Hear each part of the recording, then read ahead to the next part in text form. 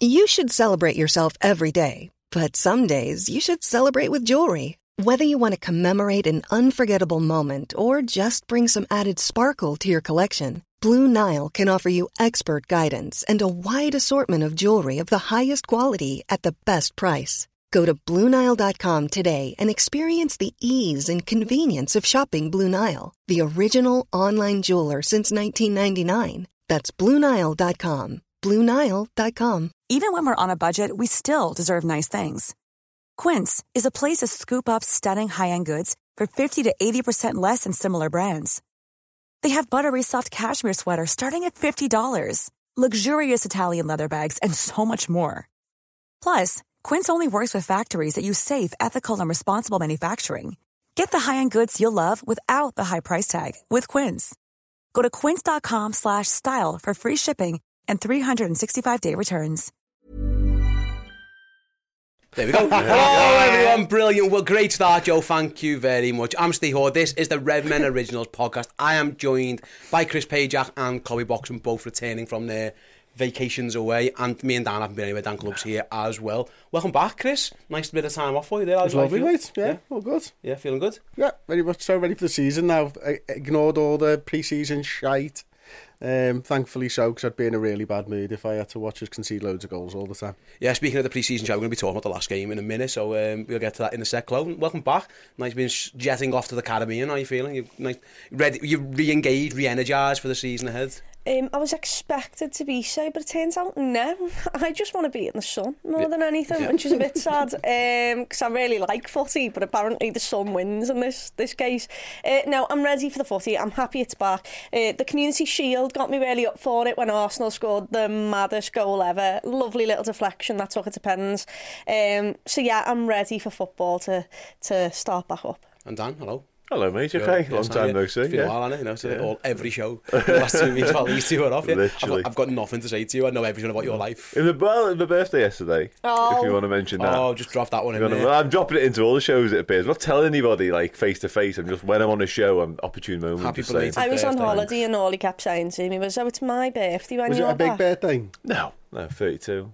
You don't look a day over 31. Cheers, mate, which is funny because I'm literally a yeah, because that's literally what you are. Yeah, who'd have thought? Yeah, we're going to be speaking about Liverpool's pre-season. Yeah, pre-season's over. We'll have a little chat about the game yesterday against Darmstadt, what we learned from it, any positives, any concerns that we've got going into the season as well. And then later on in part two, we'll do the transfer stuff as well, the latest on Lavia, Andre, and all that kind of stuff. And yeah, we'll have a little look ahead to the season. And then after this show, later on Redmen Plus, we've got the biased transfer podcast. We'll have a little wrap up at what's going on around the league in terms of transfers, and also we'll all be making our Premier League predictions, including Paul. He sent his in as well, even though he's not here today. So yeah, check us out for that one. Right then, let's start, Chris. I'll come to you then. You mentioned before about the pre-season shite. It is officially over now. We were speaking off camera before, and you said like it was quite an enjoyable game to watch. That one, Liverpool 3, Darmstadt 1. It was crazy really, because I thought for 89 minutes 40 seconds Liverpool dominated that game, and it was a mad 20 seconds where they scored, and that really did piss everybody off. It's the mad 20 seconds is just what we had at the start of last season over and over again, isn't it? And that's the thing that I think everyone's getting frustrated by and annoyed by now. I mean, I've lost count of, or I've lost track of exactly when the Fabinho and Henderson news broke, but if I had to guess, it'd be over 3 weeks ago now. Mm-hmm.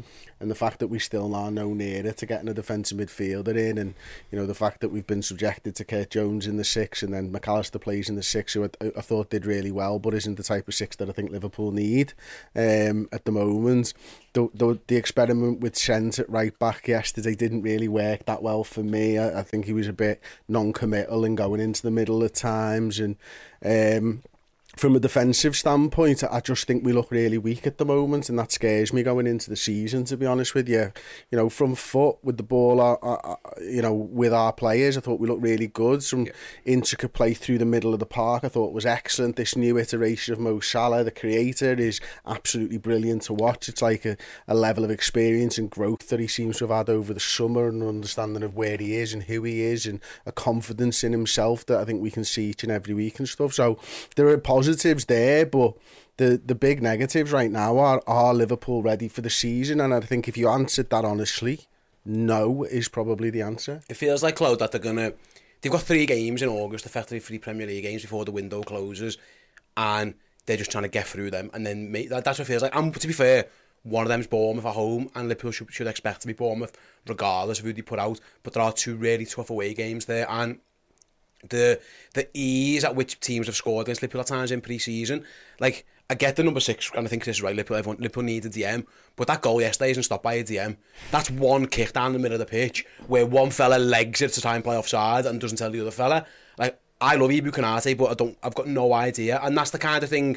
Listen, it's pre-season, and you can iron that out, and hopefully, I actually think he learned, because the next couple of long balls he just headed away. So that kind of is the iron out of it. But Chris is right. It's been far too easy to score goals generally against Liverpool. Pretty much, they hadn't scored a goal all pre-season until yesterday, and it was one long ball down a pitch. That is the one that everyone's like, yeah, that's the major question mark going to Stamford Bridge, and then obviously Newcastle in a couple of weeks as well. Big games. Yeah, the massive games, and look, if you do defensive errors like that, then they're going to run riot against you. It's a different kind of opposition that you're up against, and it's also frustrating because we are in this type of rebuild that we all know of, and yet we've signed 2 midfielders, and there's clearly spaces there that we need to fill, and it just feels like, you know, we're toying with the idea of it. I mean, how many times have we gone back and forth over Lavia with Southampton? At first I was like, sure, he's not worth that much, and now I'm like, Jesus Christ, Reds, it's like less than a week till the first game of the season. Just bring me the player. Yeah. Just get it done and dusted now. Because what Liverpool are so good at, and what they have been so good at, is getting deals done within 48 hours. You know, doing it all behind the scenes. Fabinho was the biggest example of that. Lost the Champions League final several hours later. We just practically signed a CDM. Do you think, though, Chloe, on that, right, it does feel like, listen, Bayern Munich are going through this with Harry Kane now. It took Arsenal a long time to get Declan right. Yep. These things probably do take a lot of time. It's just that they never get out. And it feels to me, and we'll speak about the Lavia stuff later, and it's why it's annoying everybody, is that we're in an information world now, and every bid and every conversation is leaking out there, and it increases anxiety. Like, Bayern Munich have made like 4 bids for Harry Kane so far. It took Arsenal like 4 goes to get Declan right. It's just that these conversations, for whatever reason, it's probably, and we're part of it, we're part of a media cycle.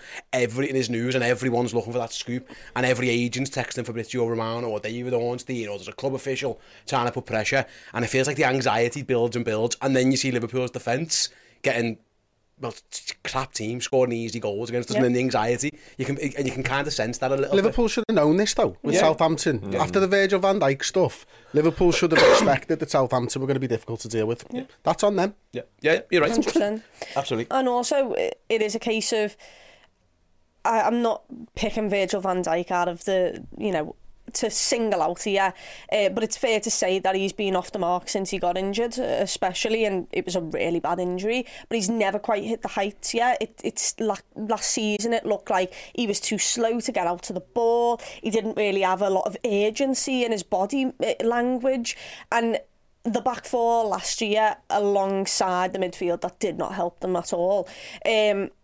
It's the same things that are creeping up. It's the fact that we have done this high line and one of us moves up, but there's no communication to the rest of the team.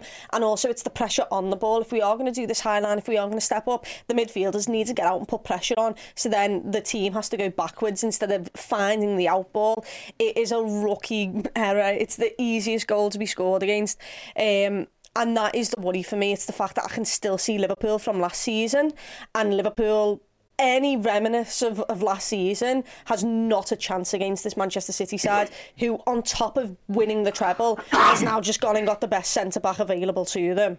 They've got, the bench maybe isn't as good. They've lost a couple of players. I think Gundogan's a massive one. But Liverpool cannot have any schoolboy errors. We saw too many of them last season, and yet they're still there. That's the thing, yeah, Dan. We'll speak transfers in part 2. We want to park that a little bit for now. We'll go deep into it. But you are right. On the Liverpool haven't got as good a squad as Manchester City. I think there's an argument to make Liverpool have got a decent squad, but there are a couple of big gaps in that we'll speak about in part 2. But if that means your margin for error is less, teams can't be given easy goals. It can't be easy to score against you. You're playing on the margins a little bit, aren't you? And we're one long ball over the top, where the centre half just runs out for no. I've got no idea what Ibu Konate is doing. He sells Trent completely down the river there. Those things have happened a little bit in pre-season. There's been, Jürgen called it as the diagonal defensive or something. He called it wasn't quite right. But I don't know, it felt too easy. And Chloe is right. When you're playing on the margins, you can't afford to make it easy to score against, and Liverpool are at the minute.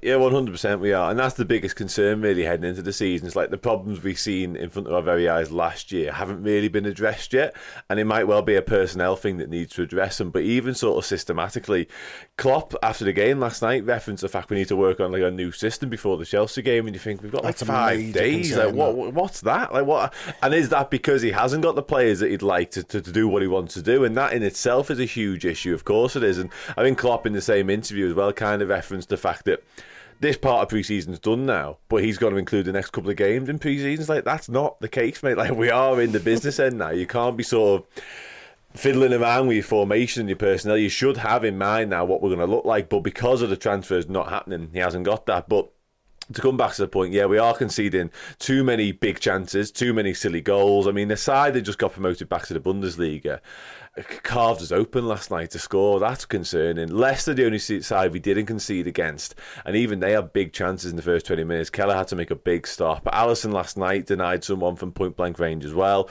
We conceded goals against Göttner Fürth the other week, against Karlsruhe we conceded 3. It's like, these aren't sides we should be giving up opportunities against, let alone goals, and we have been. So there are definitely concerns heading into the season. I think there's loads of positives to take. I kind of summed it up a little bit last night in a match report I did after the game. Loads of positives. Obviously, the front line, Ben Doak is sensational, but defensively, we've got some big issues to resolve. Yeah, definitely. Let's look. The defensive side, I think we've all agreed there. Liverpool got work to do, Chris. Did you take any positives from the performance yesterday? Was there anyone who stood out for you in particular? Yeah, I mean, McAllister was the obvious one, I think, in the 6. I thought his, the speed at which he moves the ball around was excellent. Bringing players in, turning that ball around the corner and stuff like that. I think you can see that he can play that position, but is he the right player that Liverpool need right now in that position? No, I don't think he is, but he's going to play. I think he's going to be brilliant wherever he plays, to be honest with you. But me and Dan were talking about this upstairs, and I was sort of saying, like, listen, I think the general school of thought might be that, McAllister at home against the sides, yada that are lower down the league, anyone can hit the ball long against you. And I know you said before that a DM doesn't help you there. Well, I disagree with that. I think a DM who's thinking about behind them, not in front of them, can help in those situations. But the type of 6 that McAllister would never be in those situations to help you, because he's obviously thinking about where to go with the ball forwards and what that picture is like in his head and stuff like that. I think, for me, there's a real imbalance with Trent and Robertson at the moment, where they are just leaving Konate and Van Dijk on their own far too often. I thought that would have been ironed out by now, to be honest with you, but it doesn't look like that's going to be the case. It doesn't really look like we're trying to curb Robertson's enthusiasm to go forwards at any point. But you did ask me about positives, so I think the forward players are clear positives. I think the intricate build-up through the centre of the pitch is brilliant at the moment, and something that I've not really seen for a while.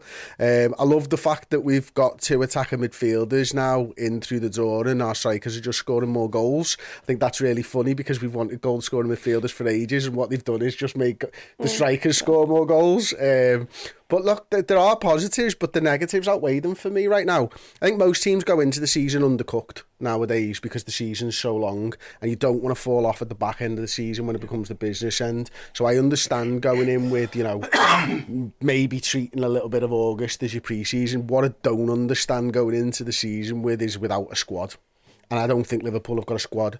Today, we have not got a squad good enough to challenge for the Premier League title. And that, I think, is a major concern. Yeah, absolutely. It is. You're right. Because we should be going in every season with a squad that's capable of challenging. And right now, without the midfielders that we need, we're not capable of challenging. And that is a huge issue for me. Yeah, absolutely. And we'll have a little chat about, like, again, the Lavia stuff and maybe Andre and stuff in part 2. On the McAllister as a 6 thing, Klaus, obviously, the manager reveals Curtis had a slight issue, and that's why he didn't play. He obviously comes on for 15 minutes or so at the end, but ironically plays as an 8. Winger, was it? Plays as 8. Plays as number 8. McConnell played as the 6. Liverpool, Chris is right, Liverpool are going into Chelsea without a recognised defensive midfielder fit and available. The only one that's in the squad at the moment is young Stefan Bajcetic, and he's still not fully fit. Liverpool have to go to Stamford Bridge and play somebody in that role. Did McAllister do enough to suggest it might be him? Or do you still think Curtis is the man that they're going to use there? Again, both have positives, both have major red flags, neither are ideal. it's not the situation Liverpool wanted to get themselves in, and that is where we are. What we saw from McAllister, do you think it could be now? Because I agree, I actually thought he had a pretty good game overall. Yeah, I thought he had a better game than Curtis Jones had in the six, but once again, both of them, that's not their normal position.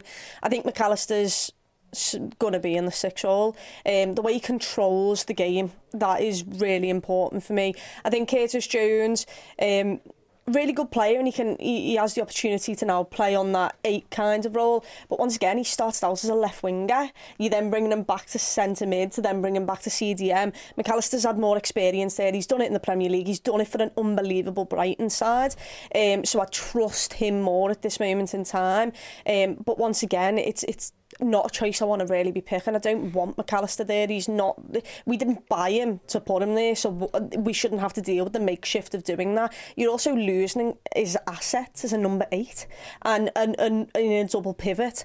But yeah, it's one of them where if I'm choosing less of the two evils, I'm picking him as me number 6, because he just, from that game, and this is not on Curtis Jones, but I think about McAllister straight after that game. When you speak about Darmstadt, it's McAllister. It's him running the show. It's him controlling. It's him also finding himself in areas which I probably don't want him to find him as a DM. He was on the edge of the box taking shots and stuff, and I was like, wait, you're our DM, lad, what are you doing? But for me, he's a much better fit right now than Curtis Jones, and that just means that Curtis Jones now gets an option to play in the double pivot further up the pitch. Dan, I'll come to you. Chloe's right. McAllister did do well as a 6, but he is an unnatural 6. The flip side is he is a player who has played number 6 / deeper midfield in the Premier League for quite a little bit, actually, for Brighton. He did it fairly often. Yeah. Curtis Jones was kind of shoehorned into this by Liverpool a few weeks ago. It looked like he was being groomed to be the man who was in place for Chelsea, and then obviously picked up a little injury or what have you. The manager has got a decision to make. I think you could... You know who's going to be in goal for Liverpool. You know who the back 4 is going to be. You know Mo Salah's going to play. McAllister's going to be on the pitch. Szoboszlai's probably going to be on the pitch. There's a couple of issues going forward to that game, and one of them is who is the number 6. What are your thoughts going into that Chelsea game? Well, my thoughts prior to last night were that it would be Curtis Jones, to be honest with you, just because he played the one before, obviously, the Bayern game. And I did wonder, personally, I actually prefer the McAllister choice in there, because as you referenced there, he did it for pretty much the first half of last season in the Premier League under Graham Potter before he moved on, and De Zerbi used him in a more advanced role, which I actually think suits his skill set better, and that's why we've signed him. So the reason I was sort of in the Jones camp was because you can shoehorn him into different roles. We've already converted him from a winger into an 8, which I suppose goes against the fact that you now want him to be a 6, because all his natural instincts are to be attacking and to make things happen in front of him, and you're getting that with both of them. But I do think now, having seen McAllister do it last night, obviously in the flesh as well, I think although he does want to be in the final third, sort of influencing the game down there, I do think he has got the sort of tactical discipline to be more disciplined than the Curtis Jones, and there's not a lot in that, and neither of them want to be doing it. I think it's an unnatural role for both of them, but for sort of hopefully one game, maybe 2, I think we do go with McAllister, because he has done it an amount of times in the Premier League. He's done it in a very good side.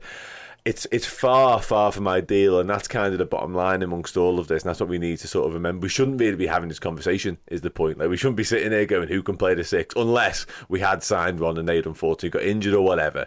This isn't the conversation. It's not the place we wanted to be. I'm sure it's not a place Jurgen Klopp wanted to be either, but out of the available options, I would be in camp Alexis McAllister for Sunday, because I think he has got that tactical discipline, that tactical nous to perform the role in a better way than Curtis Jones has right now. No, I tend to agree. And Chris, this might sound really, really basic, and I apologise if it does, because I know you're a fellow who likes a tactic, and this might be a bit basic, but like, I think he's a better tackler.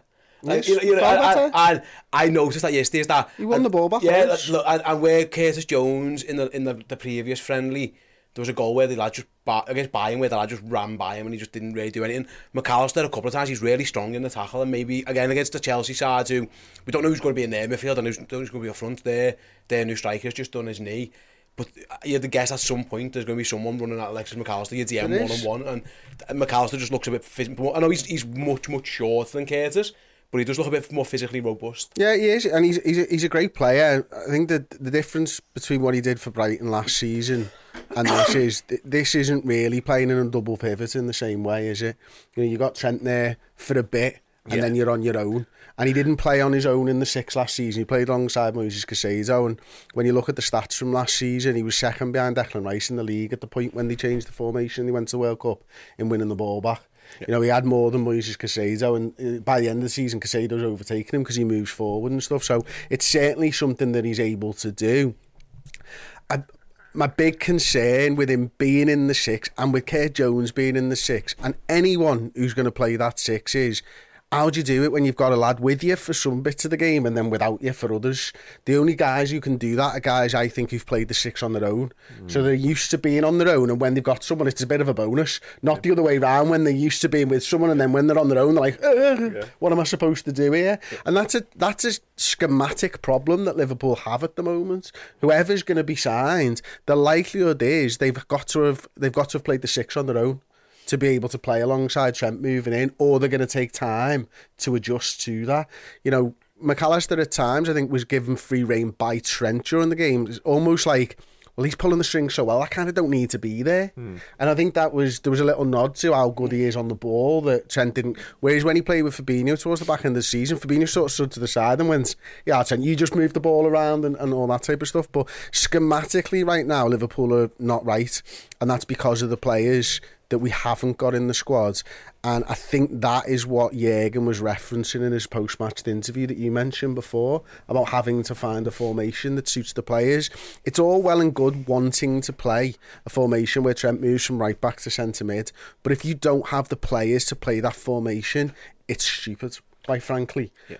Or you're gonna be so far behind by the time everyone gets used to it that you're out of the title race already. So I think that's what Jürgen's leaning into. It's like, look, I know what I want to achieve this season, but right now I can't do that.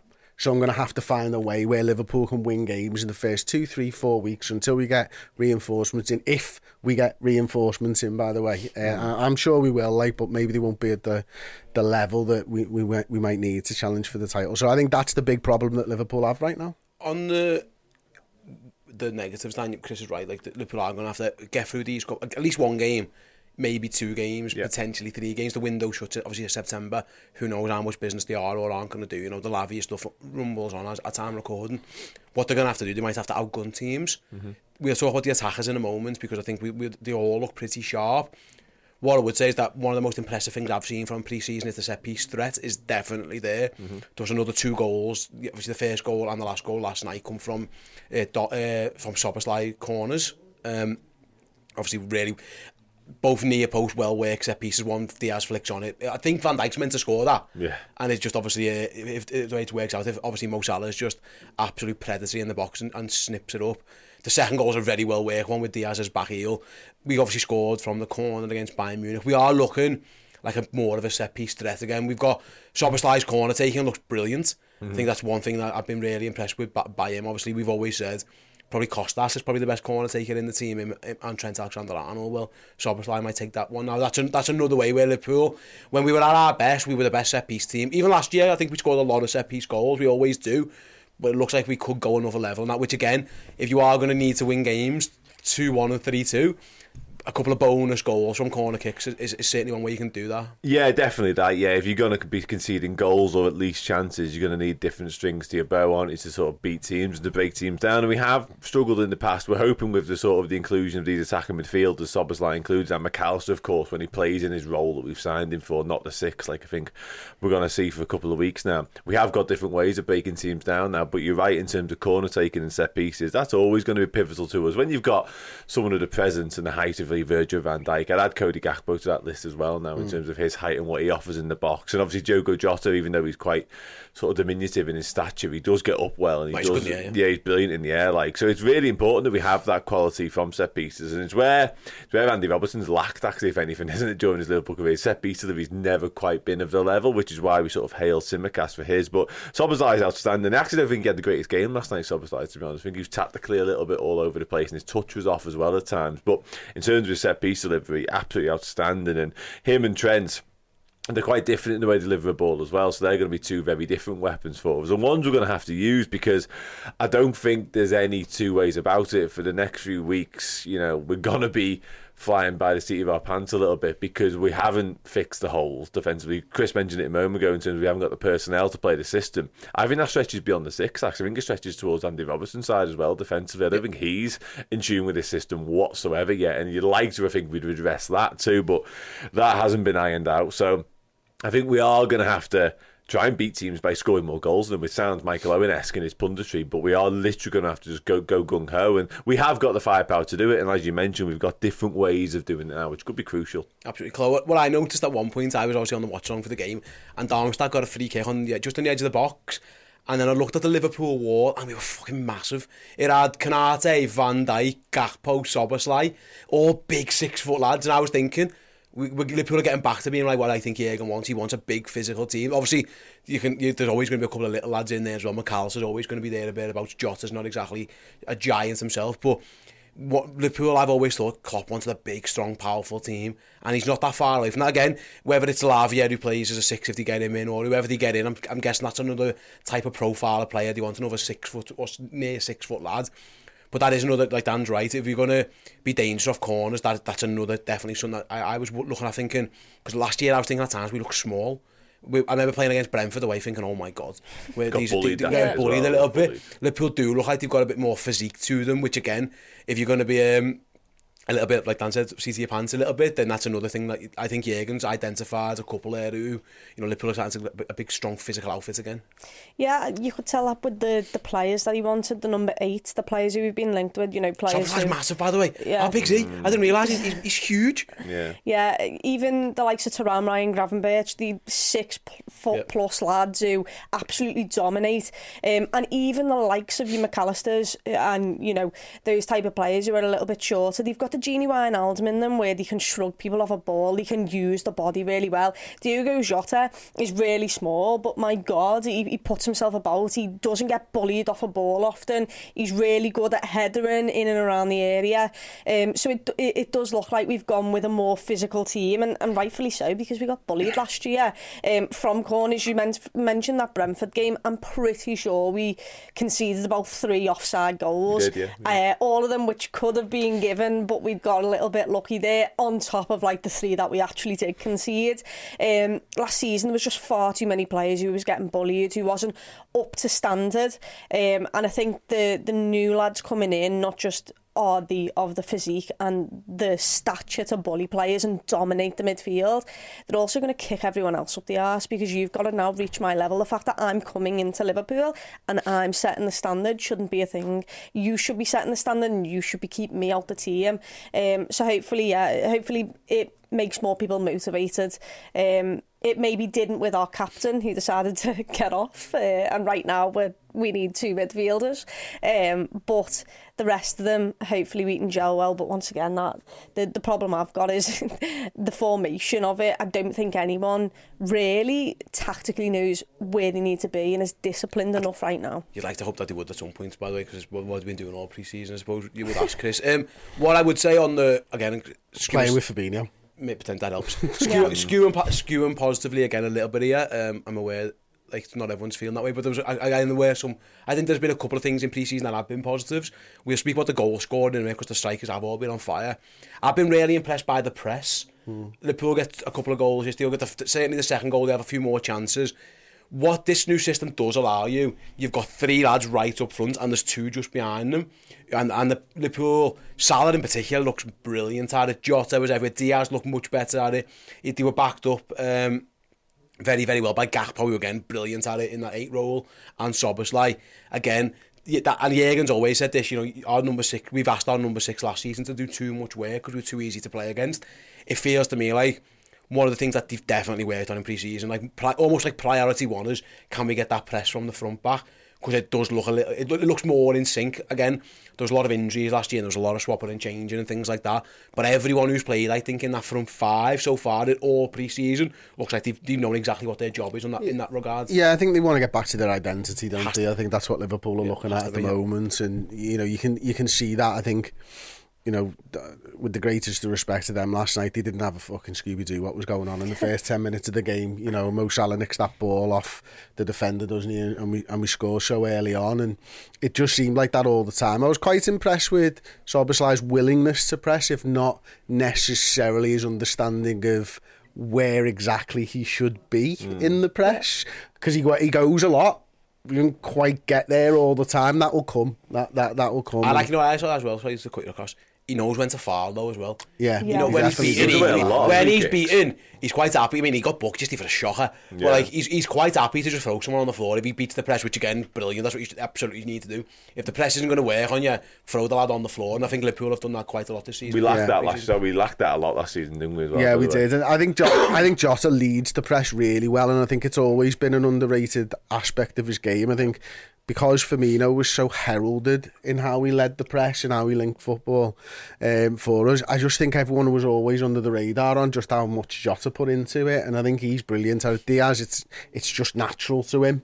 Yeah. Jota, Salah understands it. The two lads behind, Gakpo understands it from the front and from midfield, and I think that helps him from the midfielder point of view, knowing what the striker's going to do. So if that striker does that, this is what I've got to do. So there's a natural understanding because he's played both positions. So yeah, definitely has been nice to watch. And I've not watched all the pre-season games because, quite frankly, I'm a really competitive person and I really hate uncompetitive stuff. But last night it was more about getting that feel for the season and stuff. And certainly from the pressing standpoint, I think we're there. It's just the second phase is what happens after the press doesn't work, and that's the thing that I keep coming back to that I'm really concerned about. Absolutely.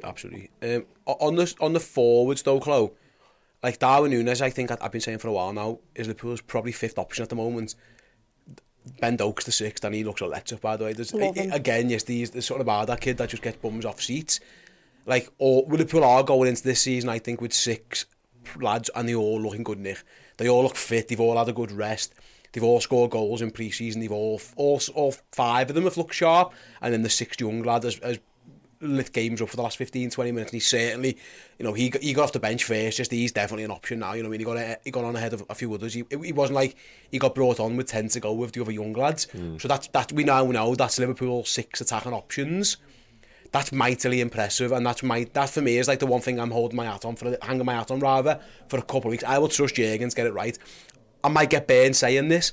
I think they'll do the transfers they need to do. Probably at least 2. They probably need to do 3, but I think they'll at least do 2.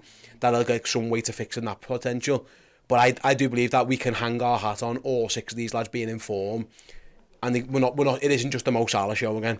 Because it can't just be the Mo Salah show again. He'll score his goals, he's fucking brilliant, he's Mo Salah, he's been excellent all pre-season, but Liverpool have got a real strong 5 backed up with a very exciting young player there that we can hopefully go and get goals against some of these teams, which we're definitely going to need.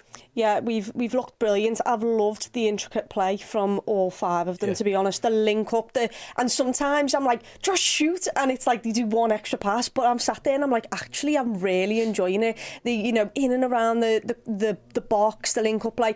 I thought Luis Diaz, we've talked a lot about the fact that he needs to get more goals. It's just, sadly, if you lose a Sadio Mane, and Luis Diaz is absolutely incredible as a footballer, you need to have the same output or close to the output that Sadio Mane had, and he's getting there slowly but surely. He's had a much better pre-season. He's got the goals. He's looked really happy to get these goals, by the way. If you just want to see how much motivation and how much desire that lad has, look at the way he celebrates scoring a goal against someone in a pre-season friendly.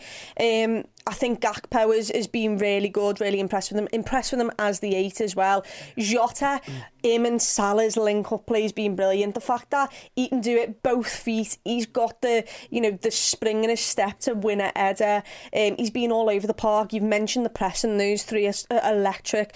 And also, when you include the passing of Trent, and which, when we finally understand that midfield, the passing range of Trent, who I didn't really think was in the game yesterday, imagine him doing diagonal balls to get Luis Diaz in. It's going to be incredible. Salah is just Salah. He's just unbelievable. Darwin Núñez, I've been much impressed with him. I think his composure's been there more. He's still missed a couple of sitters, I will not lie, but he looks sharper. He looks he's getting in the right areas and he's finishing more off than he did last season. That's what I will say. It is just pre-season, but he's also got in places where, I mean, I think it's his first goal that he scores, the one where he tries to pass to Salah. This is weeks ago, by the way. I was on holiday. Don't know who it was against. Carlsruhe, that was. Thank you. I even liked that. I want my striker to be selfish, but I saw the idea, and luckily the ball came back to him and he finished off the second time. Finish it, lad. I did like it, though. Can I be honest, Chloe? Right? That's an act of no confidence to me. I liked it. I was laughing me at the first out of header. I thought it was so funny. Oh, it was like which he missed. Well, yeah. I just think it was like a defensive header. I think sometimes he just like, I don't know, he has like a little brain fart. I'm shocked you use the word composure when talking about him, to be honest, because it's... He has, I know, but I think he's actually gotten better, though. He has actually, he has a bit. Look at the season, he's gotten better. I think he's got like 4 goals. He should have had 12, though. No, he should have less. Look, I'm trying to, you know, give him some positivity so that he does well. But I'm going to be honest, Ben Doak has been the thing that I have been most impressed with so far this pre-season. What a lad he is. Yesterday sat in my house watching a pre-season friendly and I very nearly screamed at his run, which he nearly finished off as a goal. I'd have been up running around my house if that would have went in, and it's a friendly. He makes beating players, Chloe. Simple. So easy. Everyone, and he's done it. He has done it. We'll find out, can he do it against the best left back or best right back? Did it against Digne, didn't he? He's fucking shite. Don't worry about him. But yeah, he does. He was mad. They don't even kick him. He can't get. There's something about him that is just so fun to watch. And like I say, he looks like he's an option now, Chloe, because he was on with all through pre-season. They've done the drips and the drabs with the subs, and with all due respect to McConnell like they're not going to be in the team, not going to be there. They were Freundorf, for example. Ben Doak came on with the big guns. You know what I mean, with Elliott and with your Simicast. These are first team squad players, and Ben Doak was in the first team squad. It looks like he is the backup right winger at the moment. Yeah, he's got to be. And there's some people saying don't send him out on loan. I don't think that's even an option. It can't be an option. He is incredible, and if you give him the last 15 minutes after you've tired the team out and just let him go and run a defender into the ground, he'll get the end product. There was a time where I think he tried to pass it into the middle to Luis Diaz. He had a little bit too much on the pass, but that'll come, and he'll become such a weapon when we break teams down and then we just lob Ben Doak on for 15. He's got something to say, and also Salah will be missing for the AFCON for a little bit. I'm okay to see Ben Doak there. I also think as well, like, he could tear the Europa League into bits. We'll start rounding up on the forward options here, Dan, but like, it does feel like this is... We're talking about headaches for Jurgen Klopp and he's got decisions to make negatively, really. It's almost like fitting... I don't know, I've got to find a number 6 from somewhere. I've got to find my left back. Is he a left back? Is he a centre back? I don't know what he is. Up front, he's got everything. He's got every type of player you can want. And going into Sunday's game, it's like being at a buffet where it's like, choose what you want, you can have it all, and it's all good. We know Salah's in, but then if he wants Gakpo in the 9, he can use him there. He can use Jota up front, he can use Jota on the left. He's got Diaz, he's got Darwin. Like, the option, he can put Gakpo as an 8 if he really wants them all on the pitch. That's a nice decision that the manager's got to make. And to be honest, as long as it's Salah plus 2 others, there aren't many bad ways you can go about this, really. No, there aren't. I agree with that. I think for me, you could probably split them in 2 halves, to be honest with you, our 6 attacking options. I think you've got your 3 sort of intelligent, your bankers, you know what you're going to get from them week in, week out, and that's Jota. Diogo Jota's clinical, we know what he's all about, he'll score your goals. Cody Gakpo, incredibly intelligent footballer. I don't need to sit here and wax lyrical about him, I do that enough. I absolutely adore him, I think he's a brilliant player. Mohamed Salah does Mohamed Salah things he's always going to. I think they're your 3 bankers for me personally. They're the 3, you know what you're going to get from them week in, week out. They're not really going to underperform, they're going to deliver time and time again. I think he's actually got 3 X-Factor stroke wild cards with Darwin Núñez, Ben Doak and Luis Diaz. Diaz is probably on the brink of those 2. I think he's more consistent than the others, but with Núñez, even last night when Núñez comes on, and you spoke about the press earlier, and it's sort of in sync and everyone knows when to go at the right time and there's sort of a trigger point and all that. Núñez is still a little bit headless chicken for me in that, and there's times last night when he's sort of ploughing a lonely furrow and just chasing lads, which is great because you like to see that enthusiasm. We all adored Andy Robertson when he did it against Manchester City, for example, but he doesn't seem to fully get it still, to me, Darwin Núñez. So I think he does remain sort of the wild card, the X factor whenever you do play him. But I mean, Ben Doak, I was in the press box last night and there's this sort of journeyman journalists around me, and they're getting up off the seat. And I said to you this morning, Chris, every time the ball got to Doku, you just hear this gasp, this intake of breath, as if what's he going to do next? And I was umming and ahhing for weeks about Ben Doku and just send him out on loan because he just needs to play footy. But he needs to play footy for Liverpool. That's what he needs to do because he's that good. He's that special. Chloe sort of alluded to it there. Whenever Mohamed Salah's ran a left-back ragged for 70 minutes, you throw Ben Doku on that left-back and be thinking, oh no, I do not need this in my life right now. This kid who does not care one iota what I've done in my life, he's just going to run at me time and time again. He's short, but he's strong, so he'll stand up for himself and brush past people. I think he's going to be incredible. His end product, people keep sort of talking about that, and it has been lacking in inverted commas so far, but some of his deliveries have actually been okay. Like the one bad one was the Bayern Munich cross, which he delivered to Nunes. That was disappointing. Jet throw tie. The throw tie. But he knew straight away he got it wrong, didn't he? But some of his pullbacks and stuff like that have been okay. It's just been nobody's been arriving at the time. You know what I mean? But I think we've got something very, very special with Ben Doku. But yeah, in terms of the attacking options, to sort of round off the point, Boss, all in form, all look great in their own way. I do still think there's question marks over Nunes, personally, and I'd like to think they'd have been addressed by now, but they haven't been clearly. His composure, he's an enigma to me, Darwin Nunes. Earlier on, in the first couple of games, you think, okay, he looks more settled now, this looks great, and then 2 games later, like, actually, the ones I was watching. Yeah, exactly. All of a sudden, last night, I'm thinking, oh, I don't know again. And it's easy to be chilled out, Chloe, when you sat on a sunbed with a I pina colada. It was like 5 a.m. in the morning, one of them, and I fell asleep halfway through it again. Diaz is boss, by the way, and Jota's boss. Jota's. He always is. He's going to do what he's going to do, and I think it's great headache to have. Who knows what he's going to do? But like I say, I think we always say, don't we, Champions League final 11. I think his front three for Champions League final will probably be Jota, Gakpo, Salah, personally, because you can just trust them. You know what you're going to get. The other 3, just a bit mad, some of them, aren't they? Nunes especially. It is. But it's fun and it's exciting. It is fun. Yeah. I'm harking back to Liverpool 4, Arsenal 3. That opening day of the season. We might need a little bit of that until we can get things sorted. Got quite a few super chats to get through before we get to the break, and then obviously part 2 we'll be doing the transfer stuff. The first got 2 super chats from Khalil. The first one was, I actually think McAllister was good at the number 6, but we still need him as an 8 or a 10. Yeah. And then he followed that up by, are we going to sign anyone? I hope so. I think we'd all agree we hope so. Khalid says... More than one. Oh, yeah, hopefully, fingers crossed. Khalid says, we should move on to Amadou Haidara of Leipzig. I've never seen this player. I'm on to him, yeah. I don't know who that is, sorry, I apologise. I can't tell you if he's brilliant, I don't know who that is, so I can only apologise, but I trust your judgment, Khalid. I'll have a way with Jörg and Jorg. Seen him last night. I only know one Amadou, and that's Amadou and Miriam. It's a thing, a group. Okay. I think it's Nigerian music. I remember seeing them at Glastonbury. Good. Fantastic. Brilliant. Yeah. There you go. There's this week's music tip from Chris. Craig with the 499 super chat. Thanks very much. Craig Teb says, I was really impressed with Dom last night. McAllister was great in the 6 when we're in possession, but we need an enforcer for when we're not. Diaz was class. We do need a number 6. Again, we're going to speak about and I agree. Diaz looks sharp. I think I've been the biggest Luis Diaz, not doubter, but I think I've been the one who's been least on the Diaz train a little bit. I think, and I'm on it. Like I am. I'm still Team Jota, but like Diaz has been brilliant. I know still people laugh at me about it when I say I'd still go Jota on the left, but Diaz has been fantastic so far, and you can't go wrong with him. Luke Burns, thank you very much, Luke. I 100% agree with Steve. Thank you. I'm just going to end talking there. I'm not going to read the rest of it out. I 100% agree with Steve. He is so handsome. Have you lost weight? Oh, thank you so much. I 100% agree with Steve. The attack is looking good. And we'll bail us out till the signings come in. But I definitely agree we need 2 to be brought in.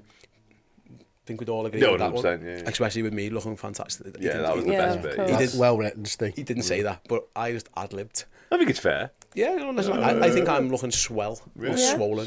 As opposed to swollen. ID Silver, $10. Thanks very much. My mate says, I've never been a fan of this new formation. It can be exciting to have Trent float in and out, but I hate the instability and conceding all the time. I miss our old system. I get that, by the way. I think we were getting the numbers wrong last night. I think, the idea is probably 5-5, and we were 6-4 for a lot of that match. And I just don't think we're playing it right at the moment. And again, that's an issue. I think I'm all right. I like the new system. Every system's got positives and negatives. Every single system in the world. I like getting Trent on the ball more. it just means, oh my God, you've got to press the fucking living hell out the ball. Because if you can get beat by one long ball over the top into an area where Ibu's in trouble, your lads have got to run, and someone's got to be able to get back. And you are right, I liked McAllister, going back to the earlier comments. I think it was from Craig. McAllister was alright as a 6, but there were times where he just drifted. Almost like, what's the word, subconsciously just out of the way a little bit, you're right, and then it ends up being 7 and 4. Trent almost was playing right back again. Does that make sense? He was often as a right back. It did, you're right, the balance felt off. Connor asks, with a $14 Australian, I think that's super chat, thanks very much, Connor. I'm not making any excuses, but are we hamstrung financially because we're upgrading the stadium like Arsenal were? I don't think so. I don't think it should make any odds, should it? It was a loan, wasn't it, from FSG that we've got to repay and stuff, so I don't think that makes any difference to us. No, I don't. My thinking, again, and we'll do the transfers very quickly, but my thinking on transfers was there was a budget of like 40 million quid for a midfielder. I think that's what was left, and that's why they were trying to get Lavia for cheap. Then they sold 2 lads, so that budget's probably still there, but I think the reason everyone could just pay the money, you just use the Fabinho money, I think it's because they want 2. And I don't think the more they spend on this lad, the less they've got for the next lad. Is kind of, that's how I've read it a little bit. So I don't think it's to do with the stadium. I think the money's there for someone. They're having to buy replacements lads who they didn't want to lose. We wanted Lavia for weeks. We wanted Lavia but the brief, I know for an absolute fact, Liverpool's briefing was, they like Lavia, but at like 30 to 35. Yeah, well, 100% and then they sold 2 lads, and now all of a sudden they're paying 50% more already than they wanted to pay, and that still hasn't been enough. But what was the latest bid? 45 plus add-ons? Reported to be... No, it's a total of around 45 to 46, including the add-ons. Southampton 150. So I think they're getting close. We've got a couple of updates on Lavia coming after the break, but I don't... honestly, I think this is like Liverpool's fault here. They've said all summer long they want 50. No, I agree with that. Yeah, absolutely. You know, it's like going into a shop and asking for a Lucasade and they go £1.20, you go at 90. Like that fella on the meme. To be fair, he walked out with it. Yeah. So he just walked out with it. You can't do that with Lavia. You can't just go to St Mary's and just tie him. I think we thought Southampton would bow to us, didn't they? Which is fine, but like... And you've got to be frugal. Of course you have. You've got to try and get them for as cheap as you possibly can. But there is a tipping point before the season starts where you've got no fucking 6, right? And the season starts in 6 days. Yeah. And that's the tipping point where it's like, actually, it's better for us to pay over the odds a little bit here and get him through the door for a week or 2 weeks. Because we could have had him for 3 or 4 weeks. Yeah. We could have had him for 6 weeks 100%. At this point. And we're probably going to end up spending what they wanted anyway, but having him for 6 weeks less. It's daft. And all we didn't want to do, we don't want to become Chelsea or Man United into negotiations when you walk into the room and they look at each other and go, tell you what, we can have these for an absolute fortune. You'd never want to be that. But you're right, at some point, when Southampton is standing firm on their valuation, you do need to look at yourselves and go, all right, let's just do it then. You know what I mean? And we've long gone that situation now. We're so far down the line. We look stupid if we walk away, and we already look stupid for not paying it weeks ago. We got ourselves into a terrible situation here. Yeah, and we'll touch upon it in a second. Just with one more members chat from Ben before we head off at our first break. Ben Jones says, I think we need to get Dom up the field more as he's so dangerous. I think we'll get Lavia before the Chelsea game, and that'll help our attackers. But I've been very happy with Dom and Macha so far. He is right. The 2 we've made look good. They look really good signings. I disagree, Ben. I don't think Lavia will play against Chelsea. Even if they bought him today, I just don't think that would happen now. But I do see his point as well, though. Like the 2 we bought look good. It's fair to say. Right then, we are going to speak about the transfers more in depth after this quick break. Yeah, we've got a new competition. We've obviously just rolled into August. We gave away our Legends signed shirt last month. This month's prize for our Legends over on Redmen Plus. One of you guys are going to win this, a signed shirt by Costas Simicast. I'll see you in a second. Hey, you! Do you like incredible Liverpool memorabilia? Well, I've got a boss prize for you. It is this. It is a signed Costas Simicast shirt, the man that won us the FA Cup. If you want to be in with a chance within this fabulous shirt, then go to redmenplus.com, sign up or upgrade to Legend tier status, and your name will go in the prize draw for this. Yes, get a bit of Costas in your life. Become a Legend subscriber on redmenplus.com.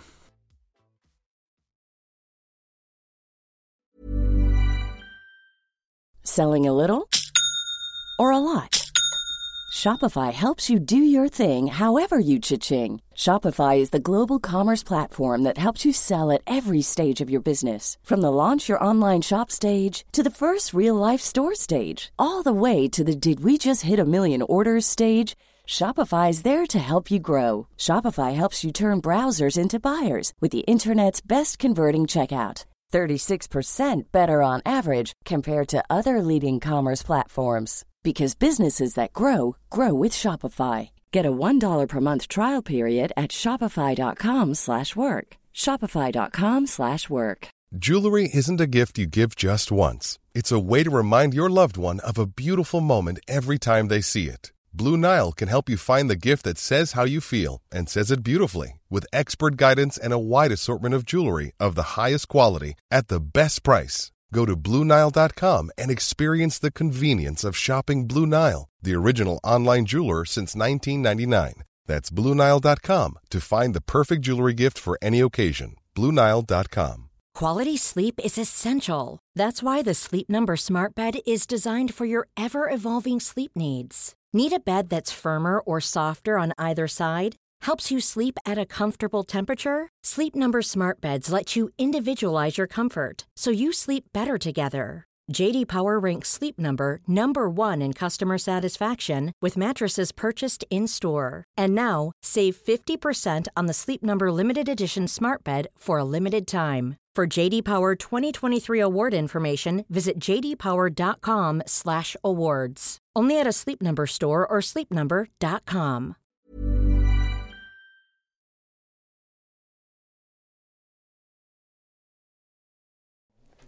Yes, simply get in that... Sorry, to simply get in that draw, Rabbit, all you got to do is be a legend subscriber over on redmenplus.com. You get loads and loads and loads of content, of course. If you sign up as a legend, you get loads of added perks, one of which is the entry into that prize draw. You also get access to our Discord chat.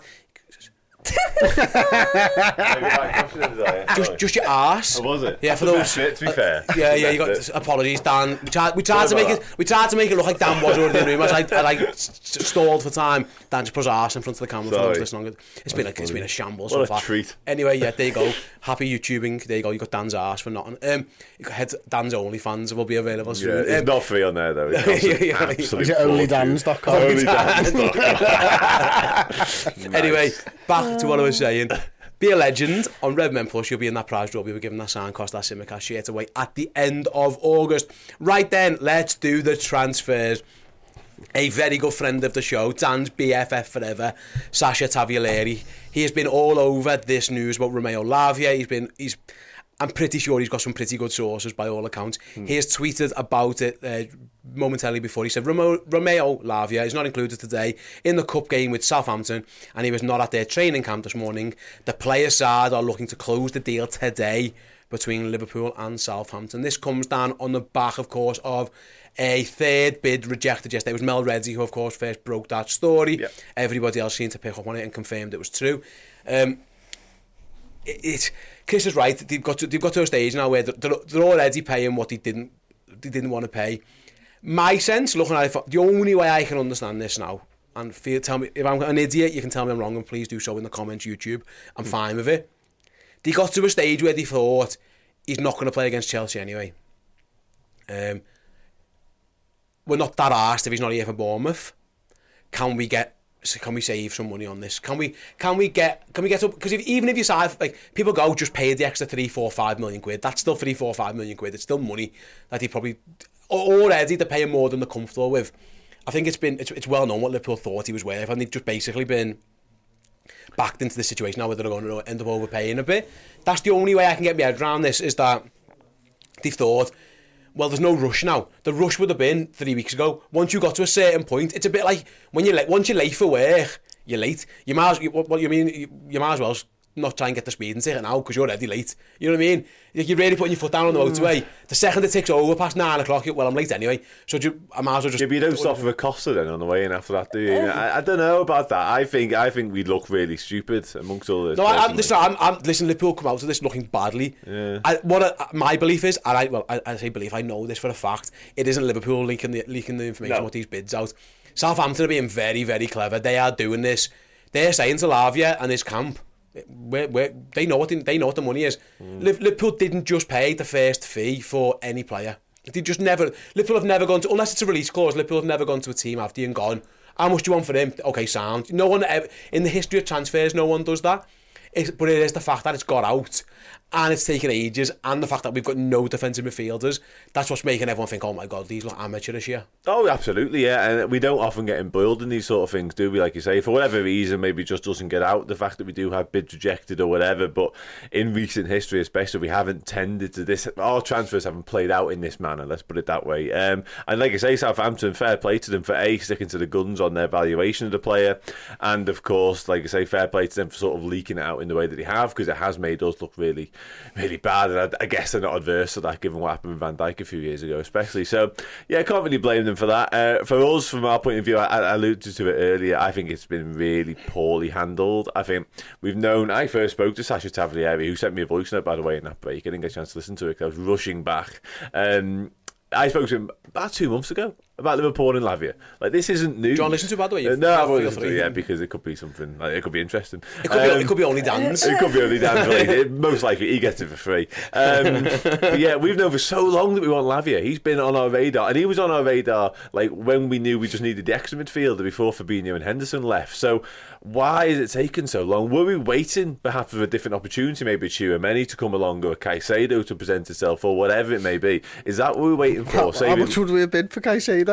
Well, yeah, that's the thing. Maybe we're trying to say, but if now, all of a sudden, now we're saying we need 2, which I agree with, by the way. You've got your 50 million and then maybe your 30, 40 million lad on top of that. Maybe that's your 90 million for just Caicedo or just Tchouaméni or whatever. That's the only way I can sort of rationalise it in my head. Because to me, if I've known for a month and 2 months that Southampton want 50 million for Romeo Lavia and that Liverpool want the player, then Liverpool, Jürgen Schmadtke, have definitely known that as well. So why are we now 6 days out from playing Chelsea and we've just had a half an hour conversation about sort of shoehorning a lad who isn't naturally a 6 into playing a 6? Why are we in this situation? It's one of your big summer signings as well, and by the way. We've known for so long we were desperate for a 6. That was such a weakness last year. Fabinho was miles off at times. He got better, and I agree with your point earlier, Chris, about when a lad comes alongside you, it takes some of the burden off. I think that's why we're seeing a better version of Fabinho. But he was so poor last year that it was an area we needed anyway to strengthen, and then he leaves. It's been mismanagement, it's been negligent, it's been abysmal from Liverpool, this. And I'm not a big critique of what we do. I think we do really well in transfer business, generally speaking, but this has been horrendously handled. There's anyone who's played poker, right, and if you've tried to bluff somebody, right, and then they're going over the top on you, there's a point where you just have to give up your bluff. Exactly. Liverpool have had no defensive midfielders and are trying to go around going, and this is early on before the Fabinho and the Henderson stuff, we'll have a little look at Gravenberch, we'll have a little look at Kefren Turan, we'll have a little look at Kone or whatever it is, and then they come back and it's like, well, we'll give you 35. Well, because we're interested in these other players, they all die. So they go, right, you're only interested in us and Lavia. Then you lose your DMs in Henderson and Fabinho. And Milner. And you're supposed to be you're not in a strong position to negotiate. You're in the worst possible position to negotiate at that point. Because you have absolutely nobody who can play the position and you're trying to get their man for cheap. It ain't going to work. It was never going to work the way that they played out. There is a point where you have to give up on the bluff, and Liverpool should have given up on the bluff 2 to 3 weeks ago. And it looks like they're probably about to give up on it. They're going to end up paying. Where they get Jamie Carragher tweeted, oh sorry, I've just and by the way, even if they don't get 50, Southampton wouldn't have been asked. Southampton might have been saying 50, and no one all along they'd accept 45. Yeah, and we'll find out what that deal comes to. Jamie Carragher tweeted yesterday. We had a members chat there asking him what we think of the Carragher comment. This was from Stuart Armstrong, one of our members. So for those who don't know, Carragher, after Paul Joyce tweets out about the bids getting rejected, Carragher, this is embarrassing. Liverpool for years I've got deals done quickly with no fuss. If you don't think he's worth 50 million quid, then move on. And if you really want him, you pay it. Also, I'm not sure why Liverpool aren't in for Caicedo. Yes, it's a lot of money, but Liverpool got big money for Henderson and Fabinho. So let's start with the first bit. This is kind of, again, it is Liverpool for years now I've got deals done quickly with no fuss. I don't know if I agree with that, because we were in for Alexis McAllister for months and he had the freaking release clause. You know what I mean? Like, I disagree with that part of it, but the second part is right. He's either worth what the other team wants. You think they're lying to you, or you don't think he's that good enough, and in which case you need to be going elsewhere. If Liverpool don't think this lad's a £50 million midfielder, sound, I'm not sure he is myself, But if they don't think he is, then he's not going to solve your problems at DM anyway, because he can't be that good. You know, I think that's what Jamie Carragher's getting. He's either... if he's the only one we're going to get, or it looks like he's the first choice, Liverpool obviously want him to be their number 6 going forwards this season. He's going to be first choice in that position. Maybe Stefan Baccetic, I don't know. But in that situation, he probably is. He has to be worth the money. And if he's not, what the fuck are you buying him for? Because go and find someone else. I think that's what Jamie Carragher's point is, and I understand it. Yeah, it's very much like what we've all said. If you know, it's the player that we clearly liked, we wanted him as an understudy to Fabinho, and at that point we wanted him for 35 mil. That's what we believed he was. Liverpool didn't help themselves by selling Fabinho, and people can sit here and say 40 mil for Fabinho's boss, considering what we paid for him. But at the end of the day, I'm now sat here 5-6 days away from the Premier League starting without an actual DM. It clearly wasn't worth 40 mil if I don't have anything, and that 40 mil isn't getting me Lavia, because he's now 50 mil actually. So it is a case where Liverpool, if they believed he was worth that much, at some point down the line, where you say 2-3 weeks ago, they should have said, look lads, we've got to get him into the team, get him into pre-season, get him situated with what we want him to do in our plan, and get him used to the style. So then when it comes to the season, he's perfect, he's fitted into the team, and we can go straight into it. And at that point, that's when Liverpool should have just said, yeah, it is 50 mil, it is what you wanted. Now we've got to a point where bringing him in now probably wouldn't change anything, because we're clearly trying to suit McAllister or Curtis Jones to be the replacement right now for that position, and it's very much a case of we're going to pay the money anyway, so you might as well have done it 3 weeks ago, when he actually could have had a pre-season under Jurgen Klopp and understood the system better. You listen, Romeo Lavia could come in and play really well in the first game he plays, and that could be that. He could. But we haven't given him the best foundation for that, and that's on us. Yeah. You know, if he does it, it's not because of the way Liverpool have handled it. It's because he was so damn good. And I do get why Liverpool, he's 19 years old, I do get why Liverpool don't want to spend 50 million on a guy who's not finished growing, by the way, because that's when a lot of young players have problems when they go through that 19 to 21 year thing. And so I get why they don't want to spend 50 million pounds on a player. But if, you know, again, this is poor planning. This only got us into this situation. You know, you could have spent 50 million on a 24-year-old, but you've chosen the 19-year-old. You've decided that he's going to be the future. Now, he might not be ready right here today. You are paying for his future. You're paying for his potential and everything else, aren't you? And that's what Liverpool have clearly fallen in love with. But again, you've got to plan for the here and now, and you've got to plan for the future at the same time. And I feel like over the last 3 years, Liverpool's planning hasn't been excellent. You know, we've carried too many players for too long who should have been moved on. We've had too much loyalty to those players. We've not replaced quickly enough. We've not invested enough in the squads in terms of new players. We've invested a lot in wages, and that should be commended and stuff, but we should have had a bigger squad. We should have not gone into last season with a shit midfield. We should have not gone into a couple of years ago with a shit defence. You know, these are mistakes that aren't just this summer. This has happened 3 out of the last 5 summers. And that's a problem that Liverpool fans need to recognise and need to look at and go, well, how are we fixing this moving forwards? What's interesting, if you don't mind, Chris, is that, and the owners get a lot of stick, and I'm looking at the comment section now, and it's full of it, as often is the thing. And for the most part, sometimes it's just noise, sometimes you agree with what's being said. This doesn't feel, and I might be wrong on this Lavia one, this doesn't feel like an ownership thing. This feels like a football personnel recruiting thing. Because listen, if they're about to pay 50 million quid for them, the money's there, so the budget's there. It just feels like, whether it's Klopp, Schmadke, whatever it is, that part of the business has got this one wrong. Because if they're going to pay it anyway, which it looks like they're going to do, it must have always been there. I doubt they've gone knocking at the budget and asked for more. I think Jurgen's always said, the budget's set, and I got told what the budget is, and then I can spend it. This one feels like someone somewhere has decided we're going to try and get him for cheaper. I've got a theory that Liverpool always want to try and win the negotiation. All the time. They want to look like they've won every deal. Whether it's selling a player or buying a player, they always want to feel like that we got the better of that one. We got him for cheaper than he was worth. Look how smart we were, or we've just rinsed you for this one. And because they had no leverage in this situation, they had no way they could win this negotiation. The only way getting this player out was Southampton meeting the asking price. And this is what I don't... Liverpool don't always do that, because Szoboszlai is a perfect example. Well, that's a release clause. Exactly. Yeah. You know what you want to pay for him, you pay it. Yeah.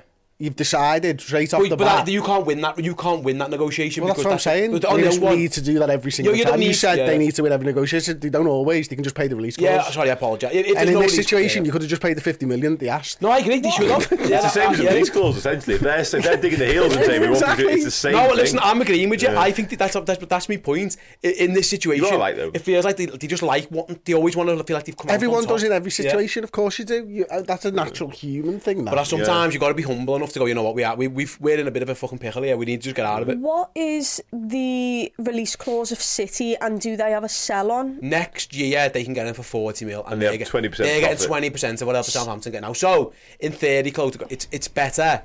Actually, as long as the add-ons are realistic, it's better for Southampton to get a smaller fee up front, and then get the add-on money, because City get 20% of the initial fee. Yeah. But those add-ons have to be realistic. And that's only the profit as well. Sorry, and that's profit, on the profit, yeah. But there's the point then, in terms of like, if you know he's already going to go for 40 anyway next season, and City will probably, cash that in to then just go and sell him to someone else and get a bigger fee, because that's what the deal do. They did it with Calvin Phillips, and look, in 2 years' time he'll still go for maybe 5 million under what they bought him for. So if you already knew that City, the best in the league, have the chance to get him next year and probably will do it, you know that you're going to have to go higher than what that release clause is. You know they're going to want 40 million minimum, especially if they've got an initial release clause on. Because if you turn up to them and give them 40 mil, they're going to sit there and be like, no, because 20% of it is actually going to Manchester City right now. So we'll just wait till next season and get a full 40 mil for them. So why Liverpool haven't took that into consideration as well is a bit beyond me. They probably, again, it looks like, I might be wrong, this might be foolish, it looks like they're going to get it done, and it looks like they're going to get him in. The question remains, Chris, if we presume Lavia is the one and he's going to be the one who they like, fair enough, that's on them. I actually back Liverpool's judgment of players a lot. I think they're really good at signing players. When they spend money on players, they tend to get it right. I think that's obvious. We always say they should spend more, but when they spend money, more often than not, they get it spot on. Naby Keita's probably the worst big money signing they've made. There's question marks over Nunes. And Darwin's the only other one at the moment. Everyone else, really, you would think, when they spend big dough, they get it right. So I'm willing to give them the benefit of the doubt that this lad's the man. I've got my own doubts. I'm not convinced yet. I hope he is. I hope he's brilliant. I hope he's as good as they think. But they are going to need others. It leads me on to this Andre stuff. Love him. Like him a lot. Brilliant. Would rather him over Lavia. It might get both. At time of recording, they're playing tonight, Fluminense in the Copa Libertadores. So bear that in mind. If they go out, if they get knocked out, we can buy them. There's a very good chance. Probably not 20 mil. Probably more like 40 mil euro, 30 mil-ish. But is that maybe enough? That's I don't think that sorts the squad out. I think that sorts your midfield out. Yeah, there's a defender to then get done, but it feels like there might be a chance to get to them very, very quickly. Now, if Fluminense go through tonight, does that mean we're not just signing another one? That's my worry on this one. That doesn't feel like a very well thought out plan. You're hoping that another team gets knocked out of a competition to have their lad, and if he doesn't, shrug your shoulders. I hope, again, Szoboszlai came from nowhere. So you bear in mind, there might be other deals getting done behind the scenes where another name pops out of nowhere. But again, I haven't seen enough of Andre to make a judgment on him one way or the other. I've seen the YouTube highlights where he looks like a little nasty fella, and he's got a bad muzzy. They're the only two things I can tell you about him. That bad muzzy suits being a DM, though, doesn't it? Yeah. It's better than any other position on the field. That suits. Yeah. You can imagine him 2 foot and someone. You're not a right winger with that, are you? No, you can't. 2 foot and someone, and then just twiddling it a little bit as he's laying on the floor. Yeah. But other than that, yeah. So that could be. It feels like that might be the plan. I guess. I don't know. How are you reading this whole situation with him? It wasn't the plan. Okay. Or do you think Liverpool just using his name to get the lad? I don't know. It certainly wasn't the plan. Because the plan was to keep Fabinho and play this season. Yeah. That was the plan. And the plan this season was to go in and do the 3-box-3 formation with Trent, and that might not be the plan right now because of what Jurgen Klopp's saying. Liverpool are rolling with the punches right now, and they're under serious pressure, and it's not just FSG that will be getting under pressure. It's the football people inside the club for me. You know, they've made some questionable decisions. You know, we know that Liverpool don't have as much money as the other teams, and some people will show that in different ways. I think, and I've said this for close on a year now, I don't know whether FSG can keep us at the top, challenging year in, year out on this playing field that we're in. In fact, I think very much that they can't, to be honest with you. I think they've done a good job at times of making sure that we're up there, but we've had a team that can challenge for the league title for 4 years, and we've challenged in 2 of them. And I think there's been mistakes made for the other 2, which is why we maybe haven't. You could go back maybe another year, maybe we've challenged 3 years. You know, there's certainly been mistakes made. We've had 2 absolutely horrendous seasons when we shouldn't have had horrendous seasons. We're out of the Champions League. This is a situation that was brought on us by our football team last season and by the lack of investment last summer. We should have sorted that out very, very early doors, and it looked like for all the world we were going to sort that out early doors this summer, and we didn't sort that out early doors this summer. The same things each summer seem to be cropping up, and the same mistakes seem to be getting made. There's major issues with the Michael Edwards, the Julian Ward, the Schmacker stuff. The changing of people behind the scenes is a massive concern to me each and every day, because if you've got no stability behind the scenes, your football team has no stability. Yeah. You know, there's no way for you to move forwards and stuff. So I think these are very, very trying times, and I think Jurgen is making the best of a bad situation. Jurgen will keep us competitive because of his will and because of his ability as a football coach. And, you know, we do have very, very good players, but it's going to be a struggle this season. We're not going to challenge for the title, and that's a really bad position. With the players that we've got, the reason we're not going to challenge for the title is the massive holes that we've got right now. And be honest, I don't see that Lavia or Andre are going to change that fact this season. They might change it in 2 years, in 3 years' time, you know, Lavia. But right now we've got the nucleus of a team that can challenge for a league title. Yeah, oh yeah. And we're wasting another year if we don't sign a couple of players that take us to be able to challenge. And like I say, it feels like they are going to sign, to wrap it up, Chloe, I think they're going to sign at least 2.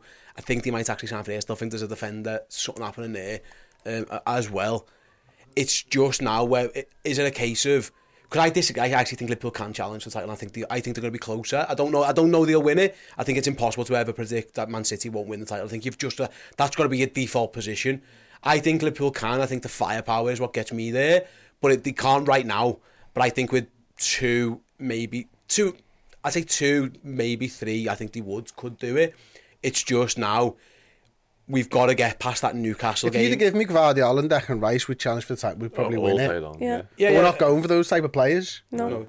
They're proven. They're tried and tested, proven. No, I agree with you. I'm with you. I get you. I completely agree. You are right. I still think there's enough good players and great players in the squad where they can.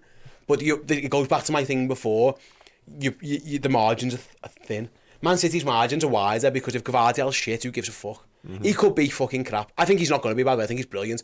But if he's rubbish, they don't have to play him. That's just the difference in the ownership. The flip side of that is, of course, they don't play by the rules. You know what I mean? Arsenal, as good, like for example, if Rice is crap, Arsenal fucked. Because that's the difference between both sides. They spent a lot of money on him. It was the same with us, with Van Dijk and Alisson. If one of those 2 were rubbish, we were knackered. City haven't got that worry. That's the difference in it. Again, I suspect Declan Rice is going to be really good. But if he just shits the bed, it's too big for him. He just isn't of the level. Arsenal are in trouble. They're the fine margins. And that's my worry, Cloak, to come back to you, with the Lavia fingers, that he's another one. But isn't that sort of what, sorry to interrupt, isn't that sort of what Dan was sort of saying before about the Casado thing?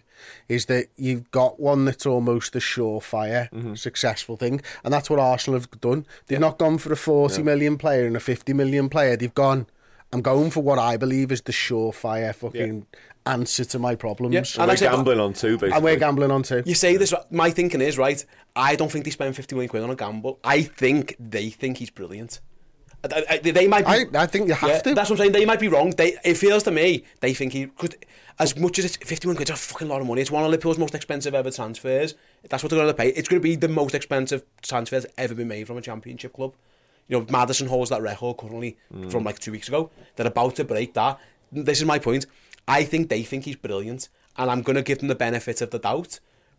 But I've got my doubts. You know, that's my point of view. So that's why I think if Liverpool get him and he's as good as they think he is, I think they can challenge. I think they're always going to be playing on the margins. It's going to be dead hard to beat City. Arsenal were fucking brilliant, as good as they've been for years, and they finished miles away from Man City. Man City have set the bar so high, but I think they have got the benefit of it doesn't matter. I think, again, I go back to it. If Rice is crap, Arsenal will be nowhere near it. If Lavia's crap, we'll be nowhere near it. And that's the margins that we're all playing in here. Man United are the same. They made a couple of big money signings. If any of them are rubbish, they've been nowhere near it. They need this lad up front they need him to be boss. And we're going to speak about that later on the Bayer show. But to go back to it, Chloe, very quickly, before we start wrapping up, if it is Andre and Lavia and one more defender, how would you see Liverpool? Sorry, does anyone think we're going to sign 3? No. I do. Yeah, I do. I hope we do. I hope we do, but I don't think we're going to sign 3. I think they're going to sign Lavia, another mid, and I think the defender just comes out of nowhere for me. Where's that going to come from? Who's available? I think they'll find. It might not be. I think it'll be a young defender, but I think they'll sign one. But anyway, if okay, let's say they do. Are you happy with the window at that point? Although it's been better late than never. Where do you think Liverpool are? Top 4, that is probably the hype that I'm going to give them, to be honest. Once again, Lavia might be an unbelievable player. I don't think he's worth 50 mil. Right now I do, though, because I'm running out of time. But I don't think he's the player. I don't think he has the height of Fabinho right now. He might do in a couple of years' time. But like you mentioned, he's not going to come in and slot in, and I don't think... He might make us better right now, but I don't think he's going to make us the team that Liverpool were when they're at the best. He might be able to do that 2-3 years, but he's not for now. He's a 19-year-old lad. And God forbid he gets some stress injuries. Do you think that surely they don't think that? Because they don't know. But they wanted him as an understudy. He should have been anyway. an understudy. He still should be an understudy, in my opinion. He wanted him as the understudy, so he can't now just become your number one. And I like him, by the way. I'm a big fan of his. He's going to be a good player. I agree. To an extent, and I'll come to you on this one, Daniel. Maybe I'm the only one who's thinking this. Is that if they don't think he's that good, why are they paying 50 million quid for him?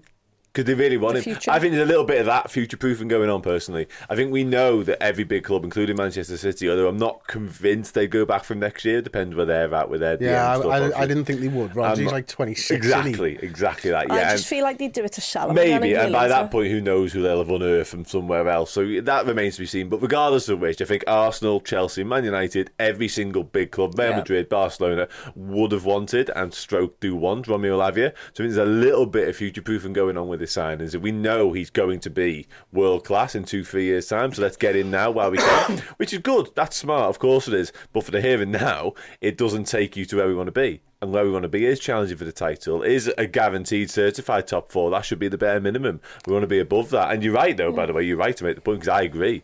But Romeo Lavia, for me, as he is the footballer right now, doesn't take us back to title challenges. He should be the understudy to the lad who does take us back to title challenges. Also, you've just mentioned a young centre-half there. Well, I'm worried about Robbo at this moment in time. So if we're only getting a young lad who potentially can't come in, everyone wanted Levi Colwill, that boat has gone. He was the one who, he was young enough, but I thought, he slots right in him. I'm sat here, Mickey van der Ven's gone off to Spurs, that's the lad that we wanted. I don't know who's available to begin with. I don't know who we're looking at. I don't know who can come in and slot in case Robbo cannot understand the system. He was getting far too high the other day. You can't have both of them going at the same time. And the other thing is, this other midfielder, if we're spending over the budget of what we wanted to spend now on Lavia, then who the hell am I getting for 30 million? Who's good enough to come and help us out there? Ahmed Andre. We're all Argentina's juniors fans later. We are, but who knows if they'll go? It's really bad. You're right, though, to the point you made earlier. If they win tonight, Fluminense, they're at home, it's 1-1 from the first leg. If they win tonight, what Jörg Schmadtke and Klopp look at each other and go, oh, well, that's that then. Yeah. Like, what do you do next? And then just the smacks at Jörg Schmadtke's of the really poor planning. And it just shows you again, like we touched upon it earlier, like our best laid plans and sort of our proactiveness in the window looked really impressive because we went and got McAllister dead quick, dead cheap, boss, happy days. We then sort of capitalised on the Szoboszlai opportunity, brilliant, all made up. Then as soon as something negative happened, i.e. Henderson and Fabinho leaving, we can't react to it. And this is where we're at now. 3 weeks later, we've got no one else through the door, and who knows what happens next. I'm pretty sure the show before I went on holiday, I think we all sat here, and literally all of us turned around and said, we'll sign 2 within the next 2 weeks.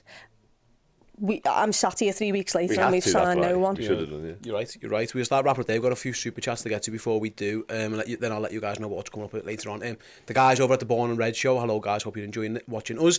Say, Klopp is a genius, but all genius need united efforts. It's a big 2 weeks ahead. It's longer than 2 weeks, isn't it? How long? 1st September, it's like 3 weeks. We've got three weeks. You are right, yeah. It's a big 2 weeks previously. If you just signed these lads yesterday. Yeah. Just in terms of the actual footy matches, that may be part of that one. Nigel's complimentary of you. Says Chloe for Jürgen's assistance. We'd see a difference straight away. There you go. You could be the new Pep Linders. Go off me now, Nigel. To be honest. Yeah, you're back, are you? You're back, yeah. Chloe's back, Vardy. Josh Owen, thanks for your super chat. Says your mate Sasha just tweeted. Yeah, we read that before. Jack saying, yeah, he said Lavia's looking to seal the deal today. Well, fingers crossed. Hopefully it all works out. And then the last one very quickly, because I get your thoughts on this one. I think that's Algebru. Apologies, I've got your name wrong. What's your opinion on Bacchetic? Just the DM, he was good last season, but he's only 19. Would we not be better off spending 50 million on a class centre-back and playing him instead? That's my opinion. Yeah, I love Bacchetic. I think there might be some behind-the-scenes concerns about his injury and what the next couple of years looks like for him. I wouldn't feel comfortable with just him going in, obviously, as a DM this season. The centre-back thing I find quite interesting because are we looking for a centre-back or are we looking for a left-back that can play centre-back or a centre-back that can play left-back? And I think for me, I'd be looking at a centre-back who can play left-back. That's a really small pool of players. Yeah. And that's why I don't think Liverpool are going to sign them. I think they are. I think they're looking. I just think they're looking for someone who's better than Matip. I think they're going to play with. I think Robertson's going to play all year, which is a gamble again. I think they're backing him. I think they're going to look at someone who's better than Matip. I don't think that improves the team. I think that's no, it improves your squad. Yeah, I'm always about improving my team, mate. I'd go centre back who can play a left back if I had the choice. You might be right. That might be the way that they go, but like fucking Kanate injury issues, Matip injury issues, Gomez injury issues, form issues. You're right. We need somebody for that role and stuff. But like, they're not beating Kanate on his day. Yeah, but the three lads you can play. You're not. You need to sort out the people who are on the pitch that play for you. Get rid of them. Get lads in who can play every week. Not add another player to an injury-prone bunch. That's just. I think it's bad planning. It's what got us into the defence being shit a couple of years ago with the midfield being fucking shit last year. I think you're right. The last part is why they're doing it. I think they're getting massive replacements in a year early. So I think it's going to be a youngish player who was a little bit like what Kanate was. Kanate come in and he wasn't playing straight away. He was Matip's replacement. It just happens that Matip's still here.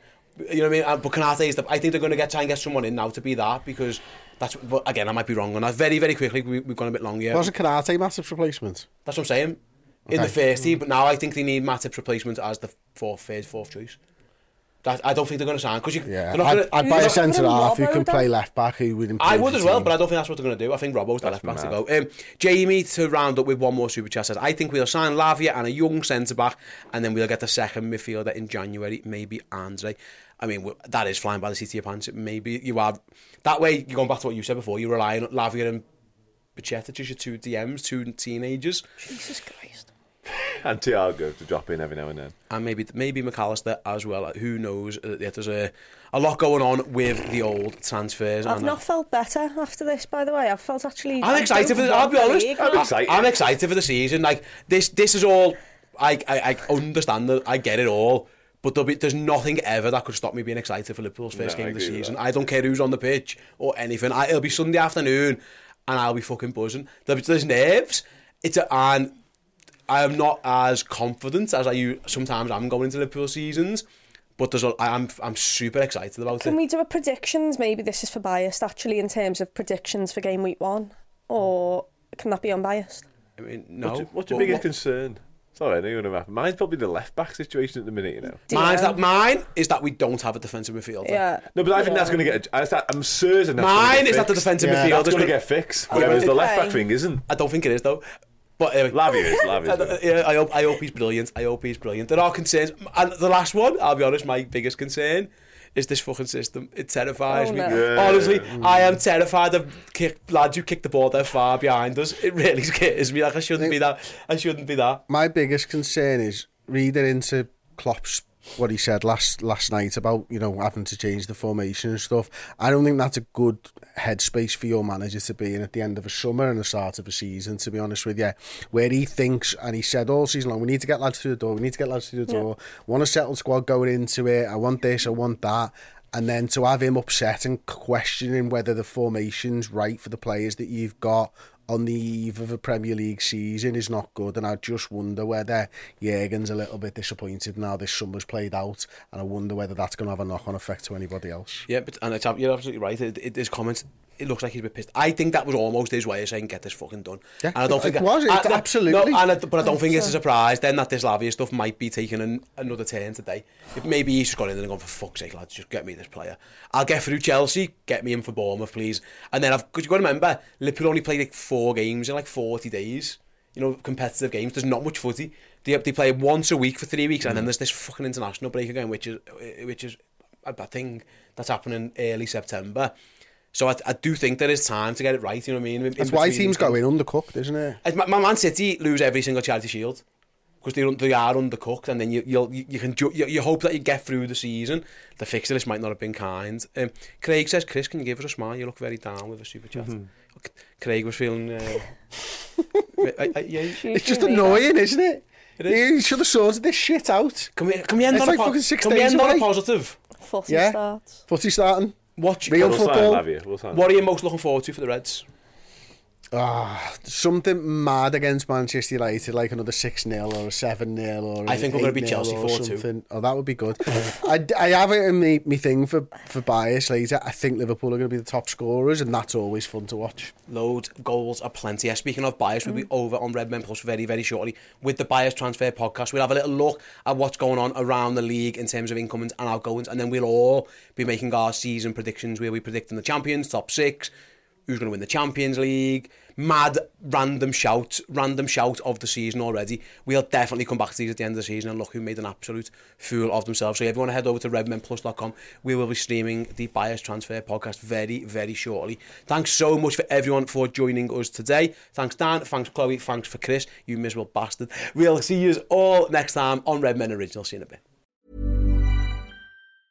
Hey, it's Danny Pellegrino from Everything Iconic. Ready to upgrade your style game without blowing your budget? Check out Quince. They've got all the good stuff, shirts and polos, activewear, and fine leather goods, all at 50 to 80% less than other high-end brands. And the best part? They're all about safe, ethical, and responsible manufacturing.